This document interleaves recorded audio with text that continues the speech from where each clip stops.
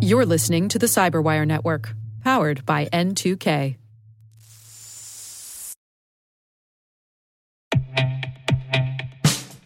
And now, a message from Cyberbit. Mastering cybersecurity is like mastering a sport. You build muscle memory through rigorous practice, then you train as a team to foster cohesion while operating under pressure. Like athletes, cybersecurity professionals thrive on hands-on simulation. But traditional courses, certifications, and open-source labs won't build you a winning team. You need Cyberbit. Cyberbit offers a hyper-realistic simulation environment for your SOC, IR, and C-suite to refine your skills, all using the market-leading SIMs, EDRs, firewalls, and WAFs they use every day. Cyberbit is offering Cyberwire listeners a free live-fire exercise. Sign up your team now at cyberbit.com/cyberwire.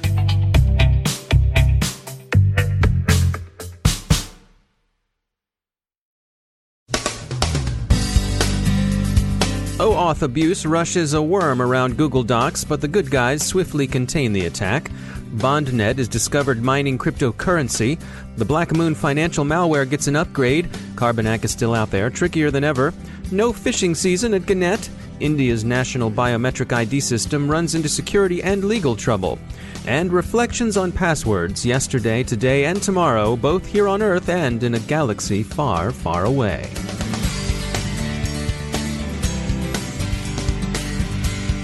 I'm Dave Bittner in Baltimore with your Cyberwire summary for Thursday, May 4th, 2017. Another OAuth abuse exploit hit this week. Plausible-looking emails with a Google Docs sharing notification and carrying a worm circulated widely yesterday. Google and Cloudflare responded quickly, containing the incident in about an hour. This is being widely praised as a blue team win, but all would do well to remain on alert and to remain suspicious of unexpected sharing. A Google engineer noticed discussion of the incident trending on Reddit, and within an hour of the first complaints, Google was able to block the app from its OAuth screen. Cloudflare also assisted, taking down domains associated with the attacks. There do not appear to have been any additional malware payloads distributed by the worm, but a number of observers have noted the similarity of approach, OAuth abuse, to a tactic Trend Micro recently described as part of PawnStorm's toolkit. PawnStorm is, you'll recall, Fancy Bear, Russia's GRU, but there's nothing so far to indicate any particular state actor behind the Google Docs incident. Whoever was responsible, their motive is so far as obscure as their identity. Two interesting discoveries were announced this morning.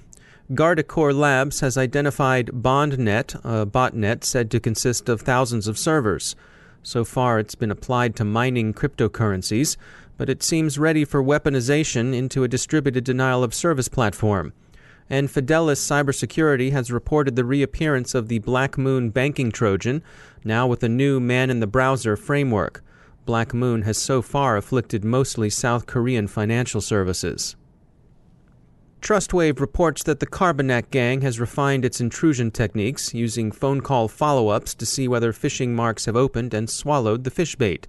Carbanak has also come under suspicion in recent restaurant hacks affecting the Chipotle, Baja Fresh, and Ruby Tuesday chains.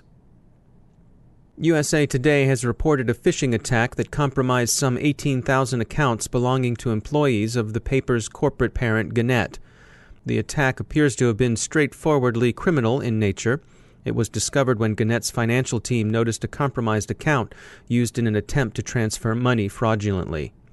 That attempt was stopped, and Gannett believes the incident is contained and that personal information of current and former employees is not at risk.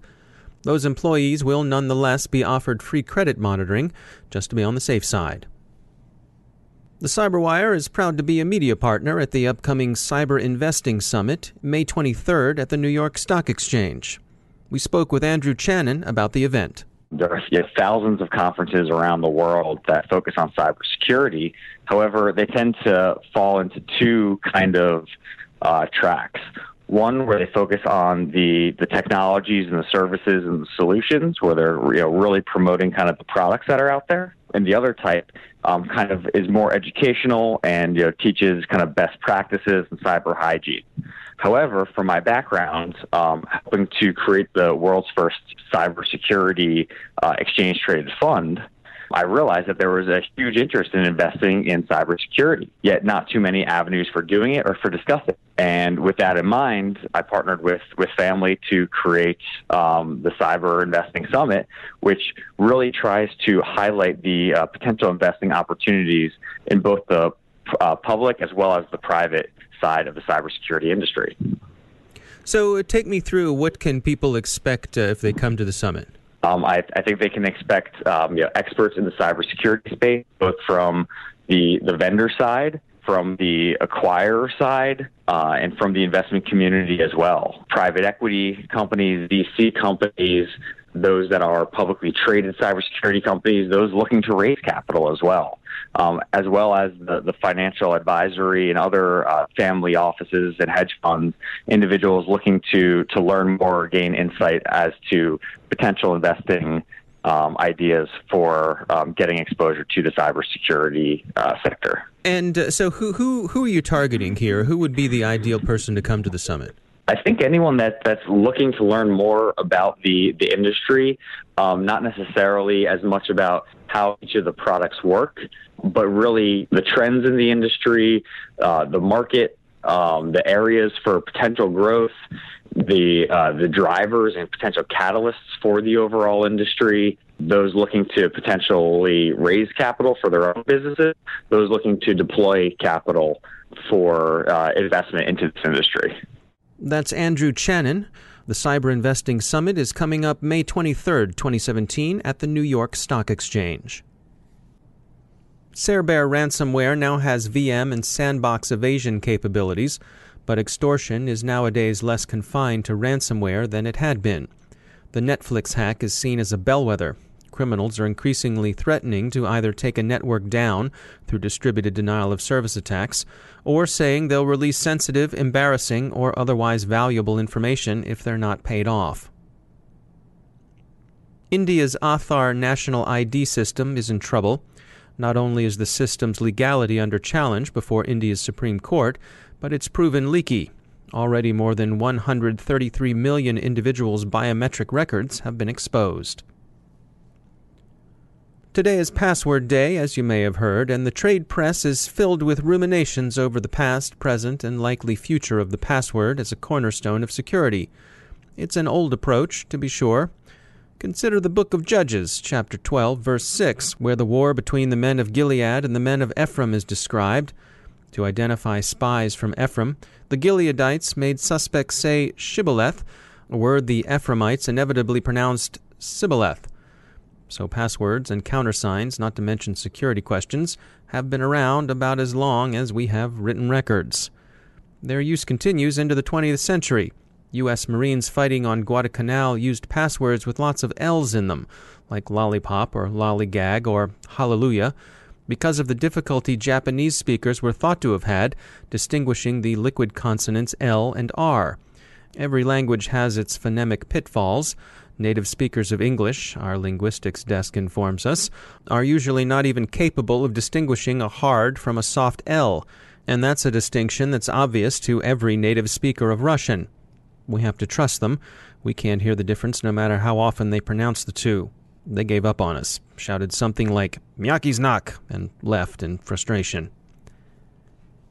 Security questions are old wheezes, too. Who hasn't seen the World War II movie where the plucky GIs stop the SS infiltrators because the infiltrators, despite their American disguises and fluent English, can't answer simple questions like, what's a Texas leaguer, or who's Olive Oil's boyfriend? Of course, today's another holiday, Star Wars Day, or May the 4th be with you. It makes us wonder why the Empire was so cover-your-eyes awful at identity management. I mean, their authentication practices would have made any self-respecting man of Gilead blush. And biometrics? Forget about it. Defeated by the opaque face masks worn by stormtroopers and Death Star crew members? We could go on, but we'll leave it at that. Just one question. Who was Olive Oil's boyfriend really? Popeye or Bluto?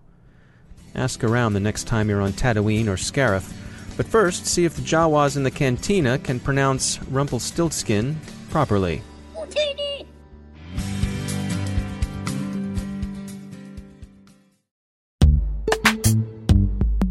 Every day, your IAM tech debt grows. Your multi-generational services struggle to work together. Building an identity fabric can fix this. It makes all your identity tooling stronger and allows you to connect any app to any service you want to use, with zero coding, zero maintenance, and zero app downtime. Strata's identity orchestration platform separates the identity logic from your applications, so you can optimize existing IAM tools and manage them in a single control plane. Now, every vendor, standard, and architecture work together.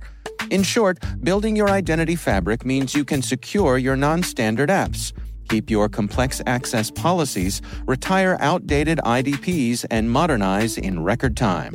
So build your fabric with Strata Identity and get rid of tech debt for good. Visit strata.io/cyberwire, share your identity priorities, and receive a pair of AirPods Pro. Offer valid for organizations over 5,000 employees. Connect today at strata.io/cyberwire.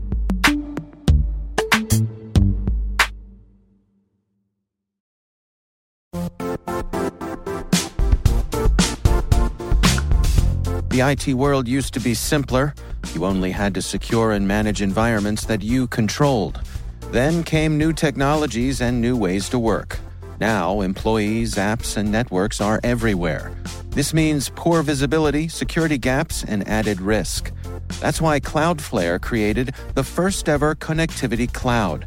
Visit cloudflare.com to protect your business everywhere you do business.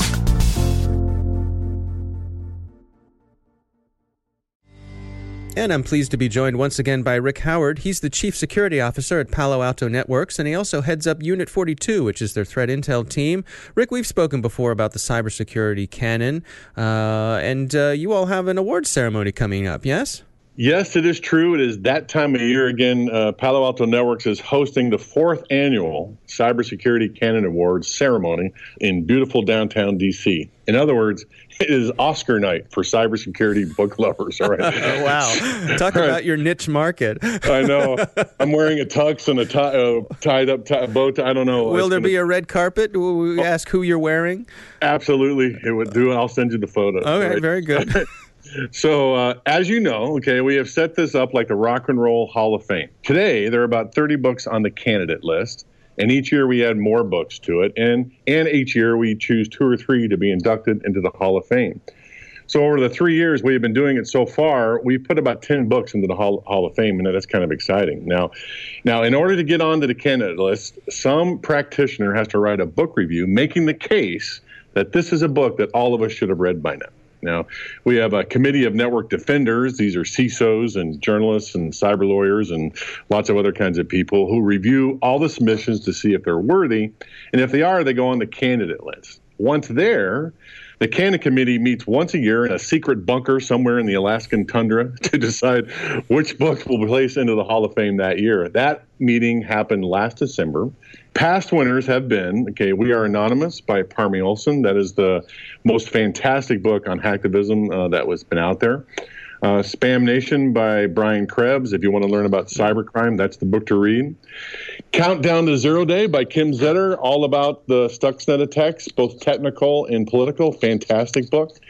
And my favorite out of the 10 that are in there is Cuckoo's Egg by Clifford Stoll. It's rather long in the tooth, but everything he talks about in there is still true today, so I guess we haven't learned our lesson. Cuckoo's Egg was the book that got me into security, so it's one of my favorites. This is a free resource to the network defender community. Just look at canon, as in canon of literature, not cannons that blow things up, and Palo Alto Networks, and you'll find the site. Click on the book cover of your choosing and read the book review. And if you don't like to read that much, there's even an executive summary. So stay tuned. All bases covered. All bases covered. Now, the actual awards ceremony, is that a public event or is that invitation only? It's invitation only because we have a very small facility this time, but we're bringing in students from the local universities. We're flying in the winners, the authors that are the winners, and some local government luminaries so we can all shake hands and sing Kumbaya. So I'm very much looking forward to it. All right. Well, we'll look forward to hearing who the big winner is this year. Once again, Rick Howard, thanks for joining us.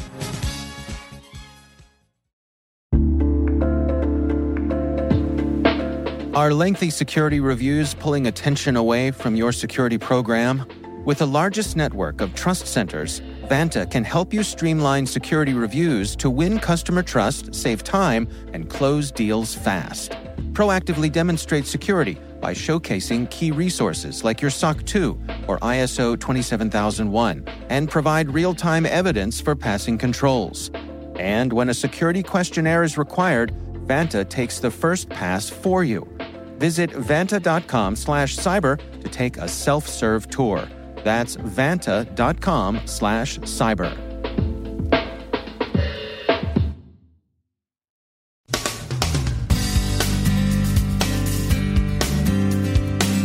And that's the Cyberwire. We are proudly produced in Maryland by our talented team of editors and producers. I'm Dave Bittner. Thanks for listening.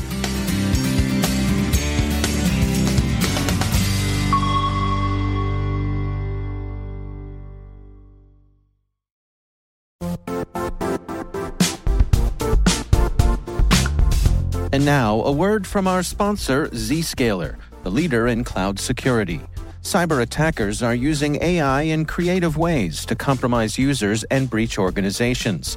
In a security landscape where you must fight AI with AI, the best AI protection comes from having the best data. Zscaler has extended its Zero Trust architecture with powerful AI engines that are trained and tuned by 500 trillion daily signals. Learn more about Zscaler Zero Trust Plus AI to prevent ransomware and AI attacks. Experience your world secured. Visit zscaler.com/zerotrustai.